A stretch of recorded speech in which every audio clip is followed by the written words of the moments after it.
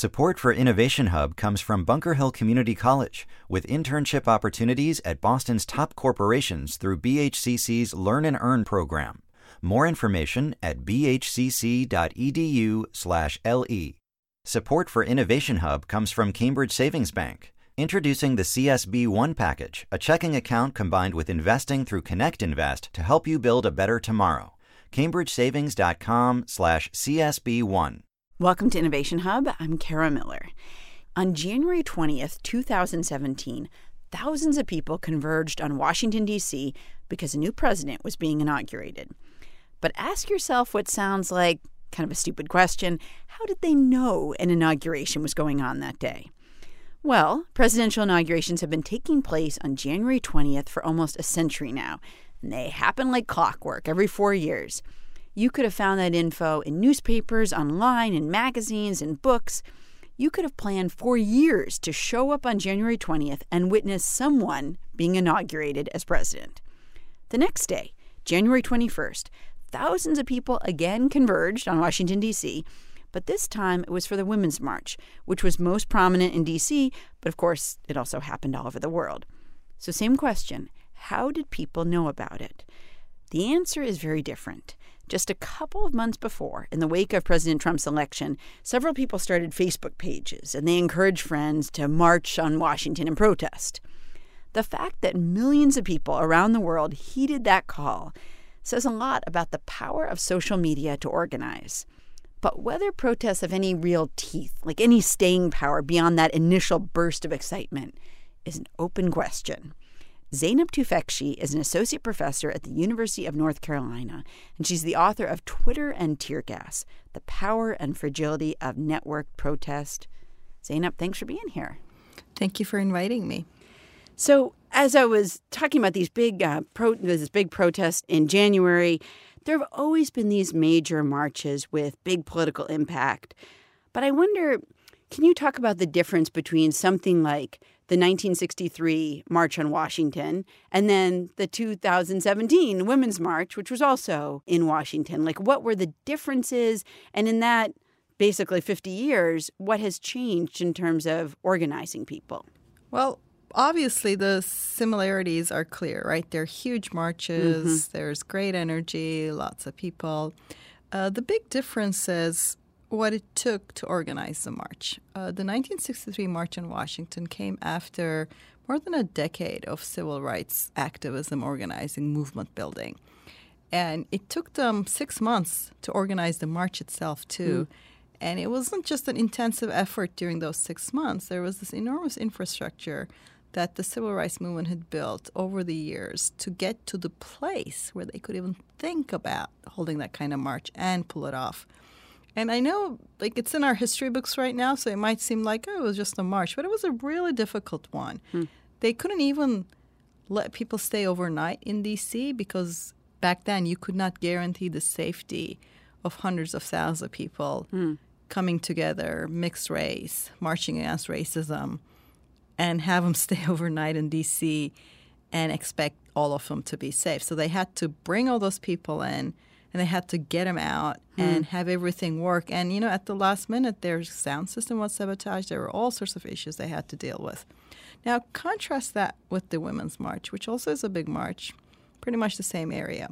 The difference is, instead of being almost like the culmination of movement building, the Women's March is perhaps the first step of movement building, right? Because it started with a Facebook post, and then a couple of people get together. And then obviously the organizers put in a lot of work. I don't mean to say that these marches aren't, a lot of work. Right. But compared to the past, they're not 10 years of work to get to that point. They're a couple of months of work to get to that point. And back then, if the media wasn't friendly to you, or if you didn't have a really intensive organization getting the word out, you couldn't get the word out easily. Whereas right now, a hashtag here and a Facebook group there, and boom, you can go viral and have that out. So it appears as if I'm telling this big story of empowerment through digital media, and I kind of am, right? It is really empowering to be able to hold that big march so quickly. But it comes with disempowering aspects. And one of the biggest ones is, think of it like you got a car and you're going from 0 to 100 miles in 3 seconds, but you're actually building the car at the same time. You don't really have the steering wheel, the decision-making committee, the leadership, all those things. You barely know each other. I mean, this is like a get-to-know-you march. Right. It's exactly right. You got to know people. And that's fine. You could get to know them over time. And, you know, that's a plausible path. But you have to make very important, fraught decisions immediately. Right? So you're already at 100 miles an hour, right? You're already... You know, you're protesting an administration, you're very large, and things are moving, happening every day. And you don't have necessarily the kind of sort of network building and organizational building and infrastructure building that you could have had to make if you didn't have, you know, Twitter and Facebook groups. Right. I think it's actually really interesting that, as you say, like the 1963 March on Washington was not really necessarily about galvanizing people. It was like saying, we've been doing this work on civil rights for years in small ways all over the country, you know, in these ways that maybe passed unnoticed. But here, we're going to make you, the public, the government, notice it. You know, like this is the culmination. And that is so different from the Women's March. And with the Women's March, I remember people being interviewed on television walking away saying, this inspired me. I'm going to go do something now. Like, I want to run for office, or I want to contribute, or I want to volunteer. Like, this is a good first step. Right. So today's marches, large marches like this, are absolutely, they operate exactly what you said. They operate as very good first steps. They energize people. They give them direction. You get to know lots of people who think like you. The open question is, will those people do everything else? Because that takes time. And the second open question is, will they be able to do it in time? Because, I mean, let's think about the U.S. context, right? The obvious next point for the United States political situation is the 2018 midterm elections, right? Exactly. That's barely a little more than a year away, right? That's not a lot of time as these things go. So is the infrastructure building, like is the post-March infrastructure building happening? It may well be that people are a little blinded by the sizes of the marches. But what I try to tell people is that I study social movements and internet, right? And I think the internet has kind of put springs to your feet if you're talking about the march. You can jump really high with those springs when it comes to marching. But they're jumping on a trampoline, and they're going to get off that trampoline, and they're going to have to, you know, run a marathon. And in the past, if I saw them jump that high, I might have said, yeah, they'll probably run that marathon. Whereas right now, I don't know. It's an open question. You've pointed out that when the Tea Party got inspired about 10 years ago and held protests, which also happened to be the same time that the Occupy movement was out there holding protests, that the Tea Party ended up with over $1 billion to organize primary challenges, whereas we're not looking at anywhere near that kind of money so far to left-leaning groups. How do you think that happened? So just to compare how these things fared, what happened with the Tea Party movement is twofold. One, it was a very electorally focused movement. They didn't just protest. They got together very quickly in various locales. And they're like, how do we oust our congressperson? How do we primary the Republican? In fact, researchers found they were almost like political scientists. They knew ins and outs of political legislature and all that stuff very well. Why? And there's a lot of things they were misinvolved because they wanted to change and block various laws, and they want to really laser focus on. They were misinformed on a bunch of stuff, but how to make sure that bill gets stuck in committee, they knew that up and down. So the other thing that happened to them is very sort of sympathetic billionaires stepped up and gave them lots of money and guidance. So if you want to sort of look at the 2016 version of this, in just 2016, just 1 year, most recent year, just the Koch brothers who helped fund the Tea Party movement, they spent about $1 billion, that's billion with a B as in boy, on down ballot races, up and down the ballot in the United States. And down ballot is really important because that's infrastructure. That's local infrastructure. That's what's going to get you the presidential race later, too. Do you think from the work you've done that sort of infrastructure just isn't being built on the left? I mean, I just checked Facebook recently, and there was, 10 more marches being planned, right? There's this sort of march after march after march. I think it's partly because there is no mechanism to try to decide, well, what else are we going to do, right? What are the other kinds of protest things you could do? You don't have this collective decision-making capacity that you built over time.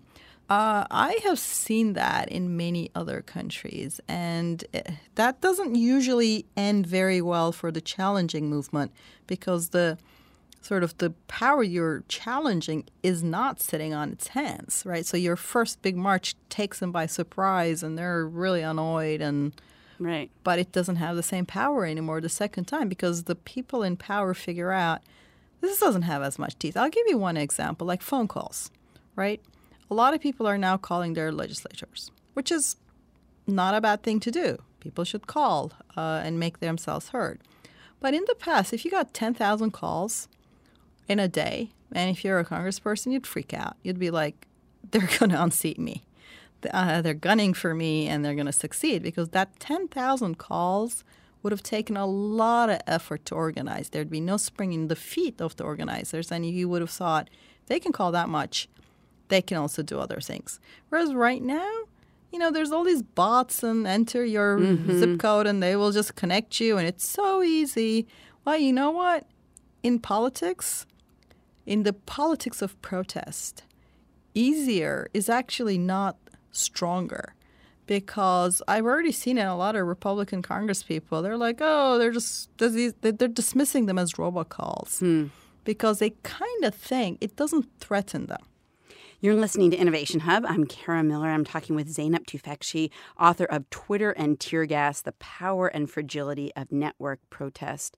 You talked before about protests overseas. When you saw the protests sort of arise in the aftermath of the Trump election, you thought, I think I've kind of seen this before to some degree.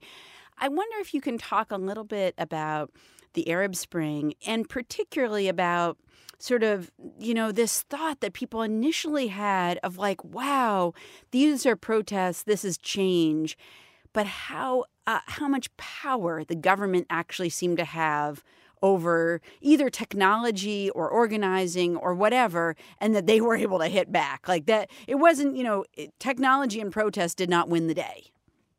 So when I look at the public sphere now, 6 years after the Arab Spring, Arab uprisings, what I see around the world is that governments have figured out that they can't really block information. It's gotten really hard. I mean, even if you're China, there's hundreds of millions of netizens there. And they would be able to overpower the censorship apparatus if they were really motivated to do so. I mean, it's kind of hard. You can put a lot of resources in censorship, but even in the extreme case, it takes an enormous amount of resources, and it's only that much effective if the people are motivated. Right. But what you can do, if you can't block the information from getting to people, you can keep the information from being empowering. You can break the link between information and action by challenging the credibility of the information. And we've seen this with Russia. Russia is one of the innovators in this space. China does this professionally. They have a professional so-called 50-cent army. Allegedly, they were paid 50 cents for posts, but that probably isn't true, but the name stuck. So what they do is they create distractions around sensitive anniversaries or political moments. So if there's something going on that's important and that people are trying to pay attention and dissidents are like, oh, look over here, this sort of hundreds of thousands of people who are kind of coordinated secretly, they come and say, oh, look, here's something else. And it doesn't matter what that something else is. It could be some movie stars having an affair. It doesn't matter. Anything that captures people's attention means that there's going to be less attention, which is oxygen to movements, going to this other thing. Yeah, so there's all these things. How did you first become interested in technologically fueled protests? Well, that's a great question. I mean, the obvious answer is I'm from Turkey, and I grew up under the 1980 military coup. I was a child then. And you know how they say Eskimos have lots of words for snow? I Yes. don't know if it's true or not. Well, in Turkey, we have lots of words for coups. We have so many kinds that we distinguish them. By nature. I mean, it's kind of like, you have snow, you have flurries, you have, this, that, sleet. We have so many coups, unfortunately, that we distinguish them. And 1981 was a particularly harsh one. It was a military dictatorship, and it was very heavy censorship, and you couldn't get any news. There was one TV channel, right? So this is just, you had Little House on the Prairie all the time and things like that, which made no sense in Really? Istanbul. Did you really watch Little House on the Prairie? And not only did I watch it, like we all knew Laura Ingalls and all the people.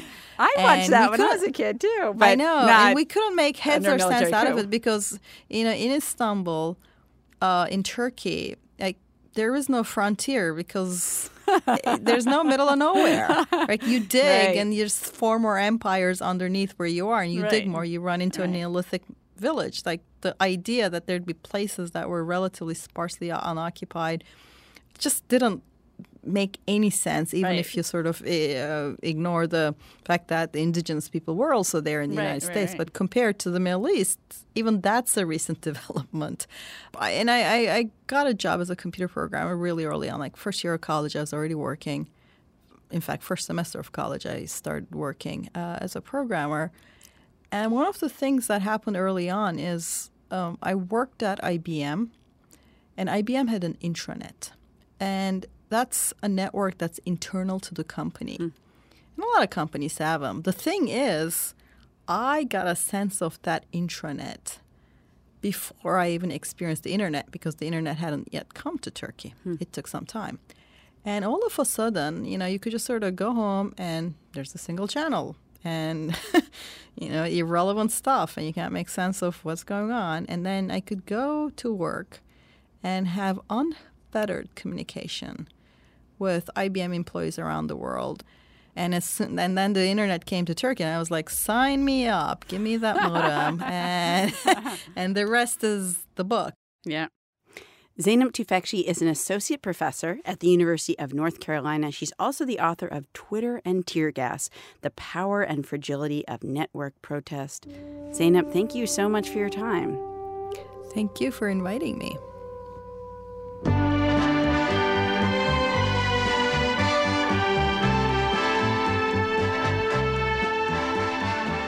You know where you can find more fascinating, in-depth conversations? Our website, innovationhub.org. We've got interviews there about everything from why you should not always trust your memories to what dating looked like in the 1920s.